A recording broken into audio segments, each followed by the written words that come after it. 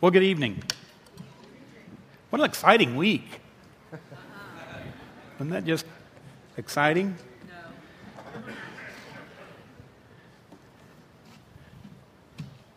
Well, this is going to be an exciting night. Tonight we're going to kick off our 5-part series on financial fitness.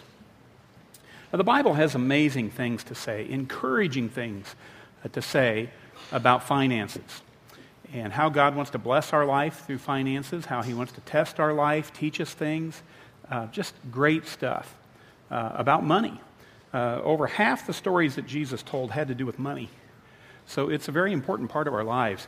And today we are surrounded with all sorts of bad news, all sorts of hysteria, all sorts of crazy stuff in regards to finances.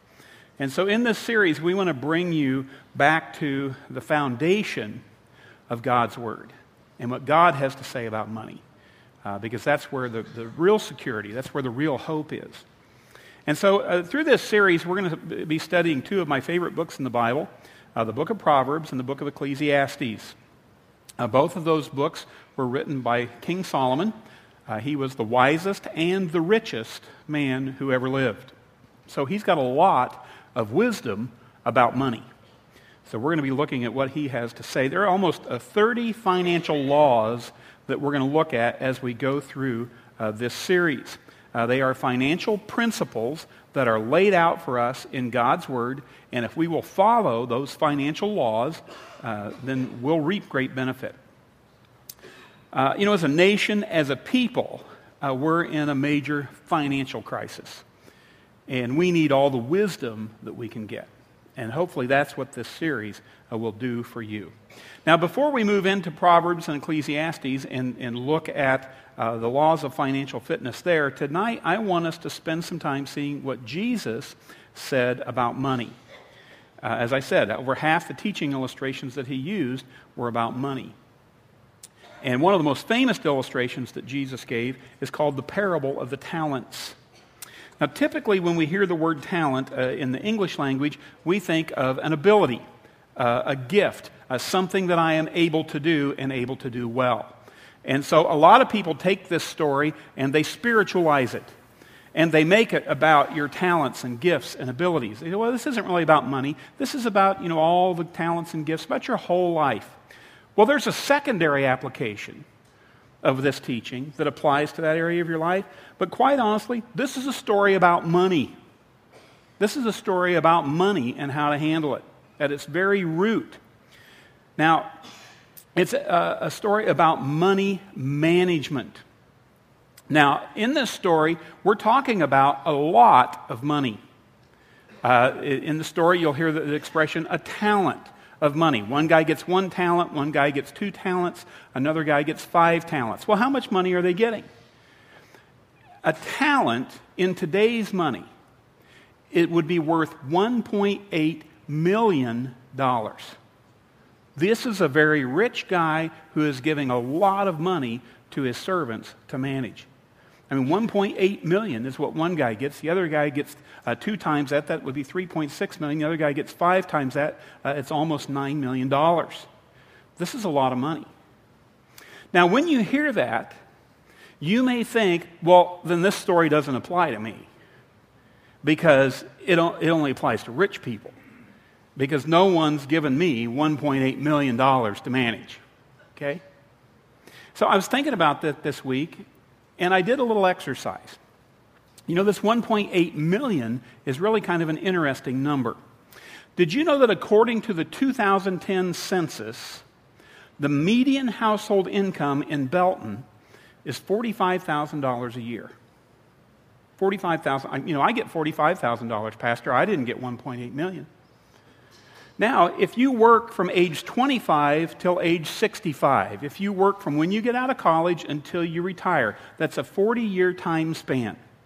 And if you work 40 years and earn an average of $45,000 a year, that comes to $1.8 million. I mean, I'm punching my little calculator, a little solar-powered calculator about this big on my desk, because I don't do a lot with money, and especially not a lot with $1.8 million. And when that number came up and they matched, I just thought, isn't that amazing? I mean, folks, this parable is about us. It's about us. You know, it's just that God gives us the money spread out over a lifetime. Probably because he knows that if he gave it to us all at once, we would squander it like a prodigal. I mean, you remember from last week the 3 characteristics of a prodigal. A prodigal becomes increasingly self-centered, a prodigal thinks they know it all, and a prodigal wants immediate gratification. That's one of the huge problems with money. We think we know what we're doing, and we want it now. You know, the advertisement on TV, it's my money, and what? I want it now. Yeah. God says, I'm not going to give it to you all at once. I'm going to spread it out over a lifetime so you don't squander it like a prodigal, and so you have an opportunity to manage it wisely. So it may appear like we don't have much, especially when we compare ourselves to others. But when we look at what God gives us over a lifetime, we have been given a lot that we are responsible for. Matthew 25:14. It's the story of a businessman. The businessman is going on a long trip, and before he leaves, he puts his servants in charge of his property. And he divides his wealth up among his servants. And he says, you guys make the most of this until I come back. He's gone for a long time. He comes back home. He says, well, what did you guys do with the money? 2 of them have a good report. 1 of them does not. Then Jesus draws some spiritual truths out of this story about money. And we learn 7 foundations for financial fitness out of this story. The story begins this way. It says, the kingdom of heaven will be like a man going on a journey, and he called his 3 servants together, and he entrusted his property to them. He called his 3 servants together, and he entrusted his money to them. So whose money are we talking about here? Is it money that belongs to the servants or money that belongs to the master? It's the master's money. That's right. It's not the servant's money, it's the master's money. So the first law of financial fitness is the law of possession. Possession. Everything I have belongs to God. It is not my money. It is all God's money. Oh, but wait a minute. You know, I worked for this. I earned this. Well, where did you get your body to work for it with? Where did you get your mind to work for it with? Where did you get the talents, the abilities to work with? Everything you have, even your very life, is a gift from God. You don't own anything. It's all on loan from God. I didn't own anything before I was born. I didn't bring anything into the world when I was born. I won't take anything out of this world with me when I depart. It's God's money. God loaned it to somebody else before I got here. When I showed up, he began to loan it to me. When I leave, he'll loan it to somebody else. But it's God's money. Verse 15 tells us how the master loans out his money. It says, to 1 servant he gave 5 talents of money. To another he gave 2 talents of money. To another he gave 1 talent of money, each according to his ability. Then he left on his journey. So that's the second law of financial fitness, the law of allocation. God has loaned me money. You know, Jesus tells us everybody gets a different amount. One guy got 1, one guy got 2, one guy got 5. It wasn't distributed equally among them. Everybody doesn't get the same amount of money. But everybody gets something, and whatever they get, that's what they're responsible for. The man who had received the 5 talents went at once and put his money to work. Circle that phrase. Put his money to work. And gave 5 more talents of gold. So the one with 2 talents also doubled his money. But the man who had received the 1 talent went off, dug a hole in the ground, and just hid his master's money. First thing we see here is that money is a tool to be used. Money is a tool to be used. You use money and you love people. You use money and you love people. Now, if you love money and use people, you're headed for trouble. Now, in itself, money is neither good nor bad. Money's neither good nor bad. It's what you do with the money that matters. And you can use money for very selfish purposes, and you can use money for very generous, unselfish purposes. Money can be used by criminals to promote drugs and prostitution, or it can be used to spread the gospel and feed the hungry. Same money, used for a different purpose. Now, in this story, Jesus says to put your money to work. The reason most people never get out of debt is they're always working for money, rather than having their money work for them. If you work for money, you will always need more. You will always be in debt. But if you learn how to make money work for you, then money becomes your servant. And money is a wonderful servant. It is a terrible master. Law of application says that you don't get to choose what you're given.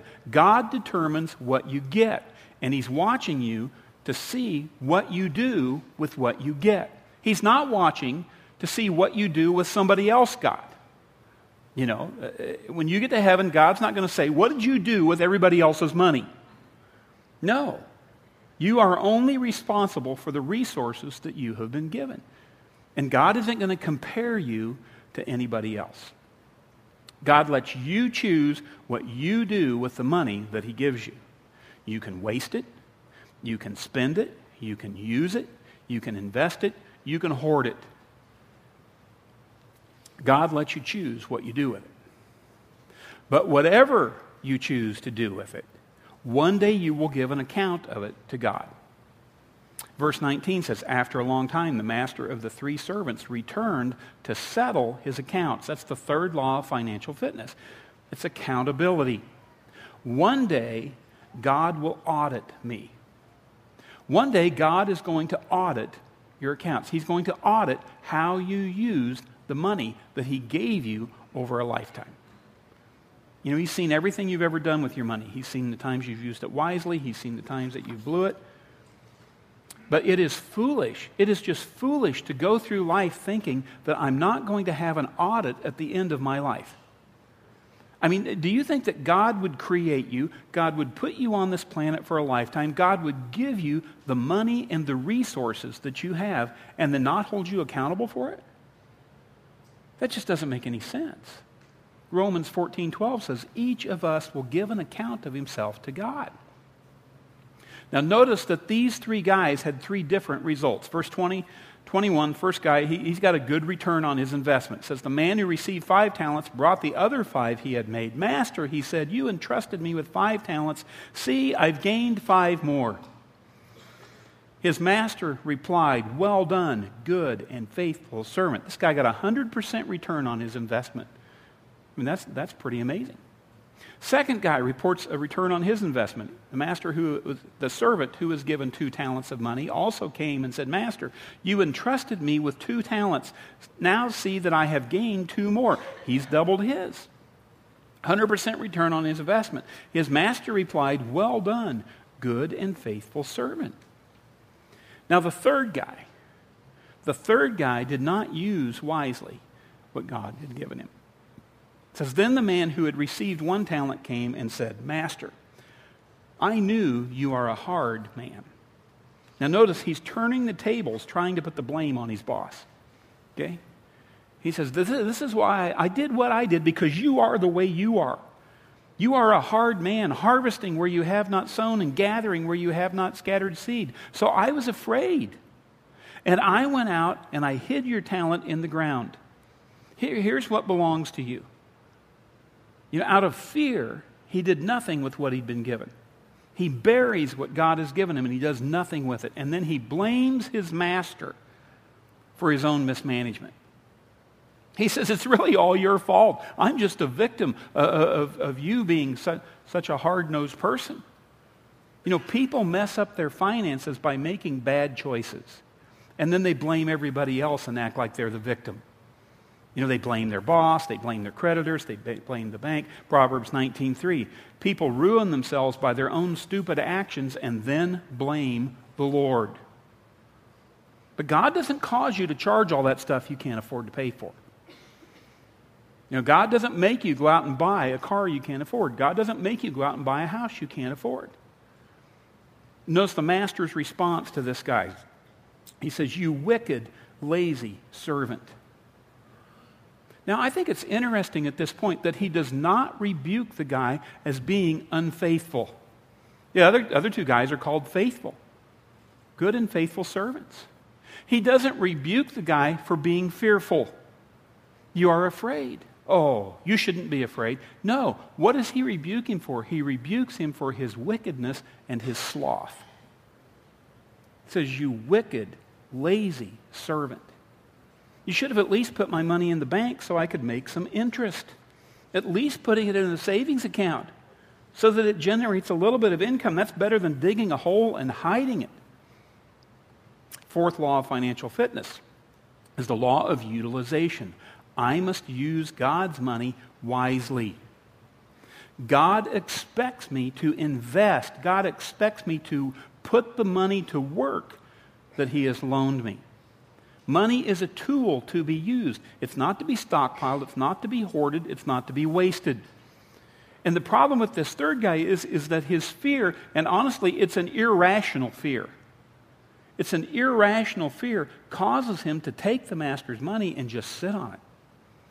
And it upsets the master. He calls him wicked and lazy. Now, why is it wicked? Well, because how you handle your money is ultimately a spiritual test. Every time Jesus talks about this, there is a spiritual correlation. God gives you money on earth to see if He can trust you with greater spiritual responsibilities in heaven. If God can't trust you with money on earth, what can He trust you with in the spiritual realm in heaven? He says doing nothing with your money is inexcusable. To just sit on it, to not use it, to not invest it is lazy and wicked. Now, why did this guy bury the money? What was the motivation? Why do we bury things? We bury things to forget about them. We bury things to hide them, to get them out of our sight. I don't want to think about this. I don't want to face it. I don't want to deal with the responsibility of that. And many people go deeply into debt because they don't want to think about it. You know I'm going deeper and deeper into debt every month, so I'm just going to bury my financial problems and ignore my debt. You know, you start getting credit card bills and you just don't even want to open them because you don't want to know what they are. That's a real red flag. Because denial about your finances leads to disaster. You know, doing nothing with my resources is wicked because God did not put me here on earth to do nothing. God put me here on earth to live out, to fulfill the Great Commandment and the Great Commission, even in how I manage my money. Now, which of these three people, the 5-talent person, the 2-talent person, or the 1-talent person, which one of those three is most likely to bury the money? The 1-talent person. Why? Because when we look around and we see other people who have more, 2, maybe even 5 times more than what we have, we start comparing ourselves to other people. We think, well, I don't have what they have. I can't be expected to do what they can do. So I don't do anything. But God is not going to audit you according to what everybody else has. God will judge you according to what you do with what you've got. The fact that someone else has more than me does not exempt me from my responsibility. Now, why do we hide our talent? I mean, it's not like one talent is nothing. It's $1.8 million. That's enough money to make a significant difference, to make an impact. Why do we do that? Well, that brings us to the 5th law of financial fitness, and that's the law of motivation. Motivation. And I must move against my fears. You know what keeps us from managing our money God's way? Well, one of the things is fear. Fear keeps us from doing it God's way. You know, the 2 productive servants are called faithful. They responded to their responsibility with faith. You know, the wicked, lazy servant didn't respond with faith. He responded with fear. Because the opposite of faith is not unbelief. The opposite of faith is fear. In the Bible, God gives us financial principles that lead to financial blessing. But these principles often run counter to our culture. They often run counter to our own desires and our own wisdom. Again, the prodigal, I think I know better than God how to manage this money. You know, God's principles are often the exact opposite of what you feel like doing. You know, God says, we're going to make this a test. Are you going to do things my way, or are you going to do things the world's way? Do you trust God, or do you trust yourself? And the reason why a lot of people never get out of debt is they are unwilling to trust God in the steps to getting out of debt. They are afraid to do what the Bible says to do about money. And because they're afraid to do what the Bible says, they just go from year to year to year, constantly in debt. God promises if I follow his laws of financial fitness, I'll find blessing, I will find benefit, but that requires faith, not fear. The wicked, lazy servant says, I was afraid, I hid your money in the ground. Now, there are a lot of different fears that can come in when we start looking at how we handle our money. One fear is the fear of self-doubt. Oh, you know, I could never do that. I could never take that risk. I could never start my own business. I could never step out and do that. Oh, I could never do, I'm not qualified. There's self-doubt that holds us back.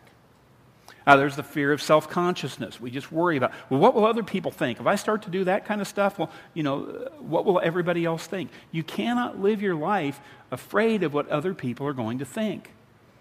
The Bible says the fear of man is a trap. And then there's the fear of failure. You know, we're just afraid that if we take the risk, we're going to fail. How many of you, when you were in school and the teacher would ask a question, how many of you were afraid to raise your hand and answer the question for fear you'd get it wrong? Anybody? Okay. Yeah, a lot of you. Some of you are still afraid. You're not raising your hand. Because you're not sure, is this a trick question? What's going to happen? The fear of failure holds you back.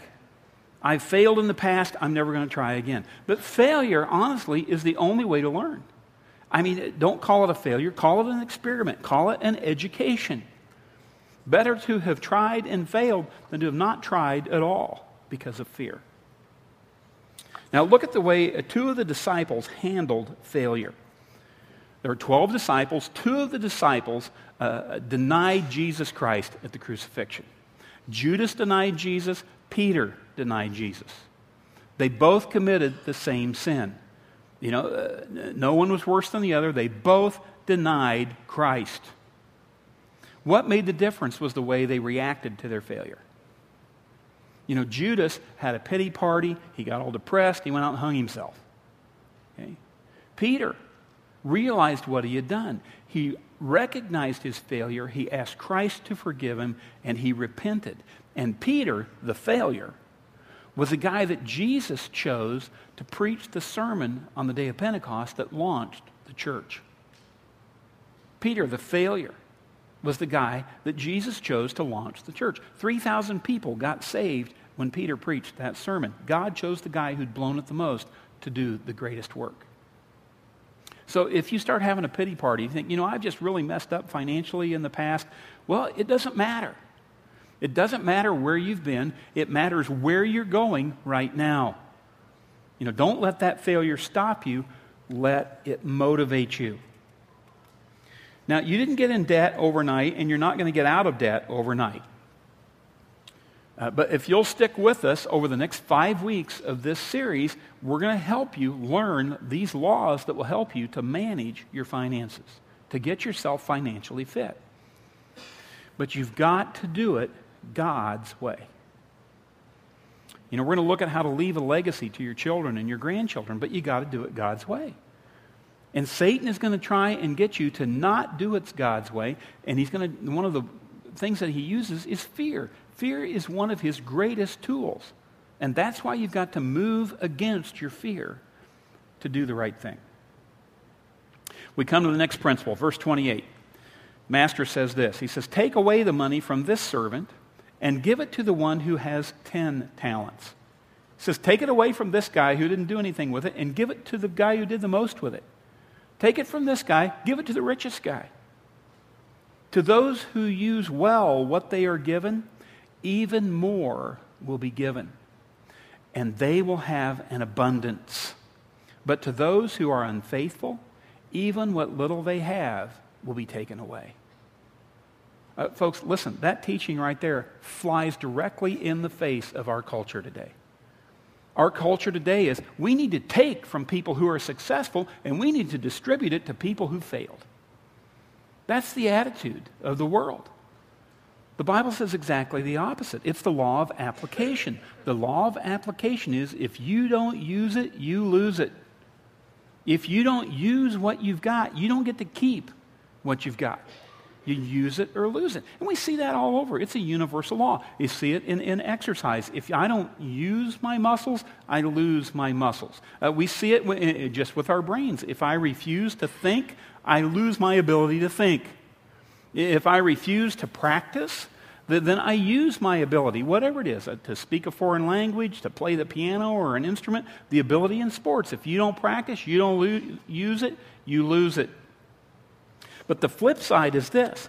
If I use it wisely, God will give me more. That's the biblical principle. If I'm faithful in the money principles that I find in Proverbs and Ecclesiastes and throughout the Bible, if I'm faithful in tithing, in saving, in spending, in giving, in investing, God says, I can trust that person. I can trust that person with more. And can God trust you with more? Could God shower you with financial blessing knowing that you would use it wisely and not squander it? One more law. The law of compensation. God will reward me for good money management. Now just look through this parable and look at the rewards that are here. Verse 21, he says, the master replied, well done, good and faithful servant. That's the first reward, affirmation. You have been faithful in a few things. I will now put you in charge of many things. The second reward is promotion. Come and share your master's happiness. That's the third reward, celebration. Affirmation, promotion, and celebration. Those are the rewards. The reward of affirmation. God says, well done, good and faithful servant. I was testing you to see if you could be trusted with what I gave you, and you passed the test. You have been faithful in the few things. I will put you in charge of more. That's the reward of promotion. Greater responsibility. Your responsibilities, your roles, your rewards in heaven are going to be based on what you did with what you have here.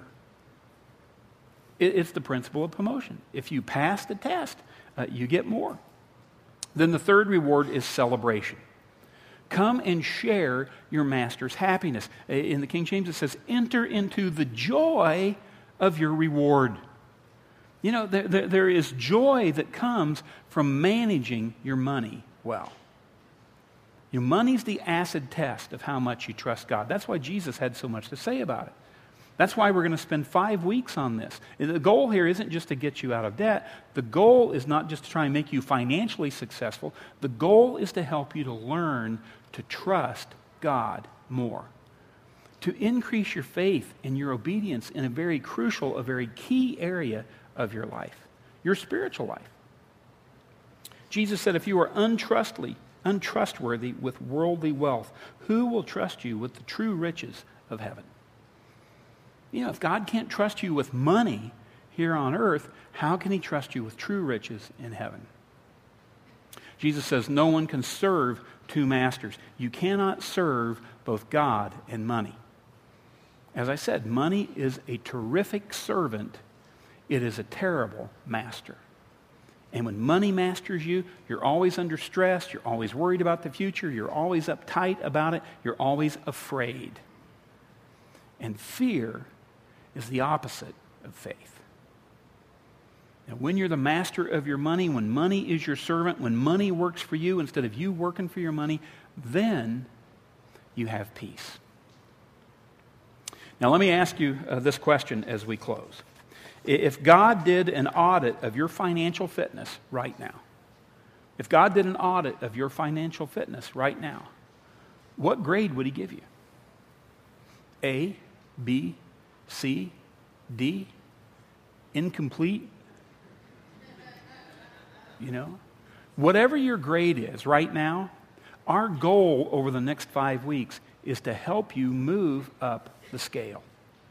We're praying that you will learn these principles and apply them so that you can receive God's affirmation, God's promotion, and God's celebration.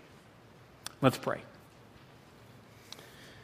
Would you just pray this prayer in your heart? Would you say, God, I realize everything I have belongs to you. Nothing is really mine. It is just all on loan. And one day it will all return to you.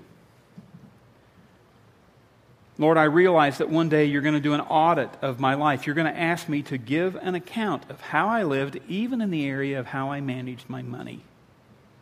What did I do with what I was given?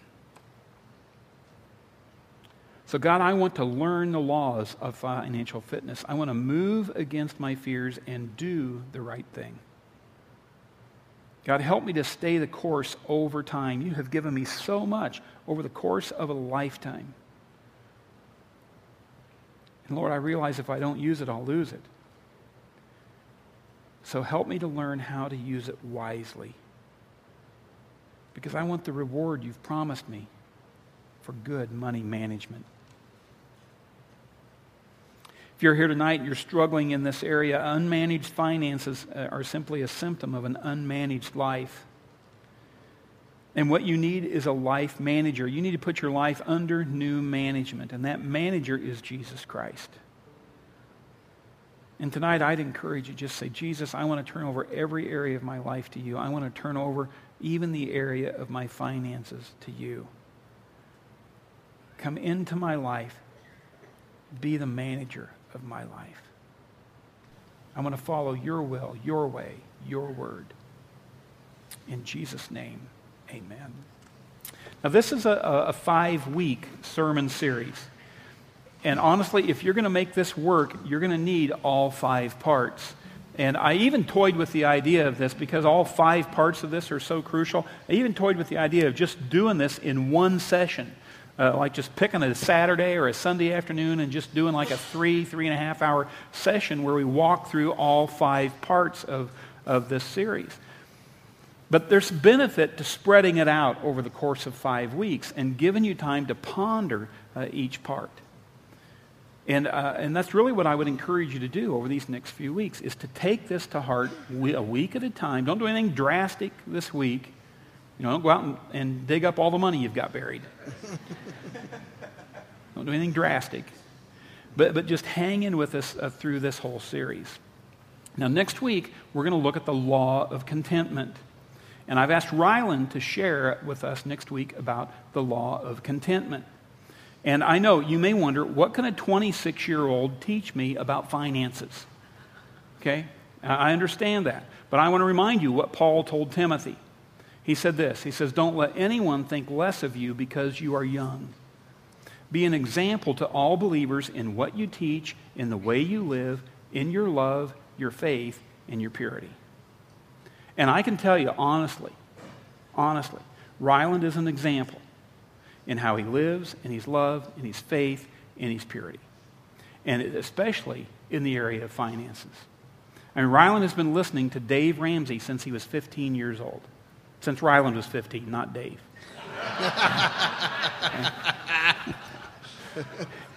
And Ryland and Lauren have been working the laws of financial fitness for years, even before they met each other, even before they got serious as a couple. Even with college and nursing school, they have no student loans. They paid cash for their wedding. They have paid cash for all their vehicles. They are saving diligently for their first house. They are excellent examples of contentment. And I look forward to what he has to say to us next week. Thank you. Andy?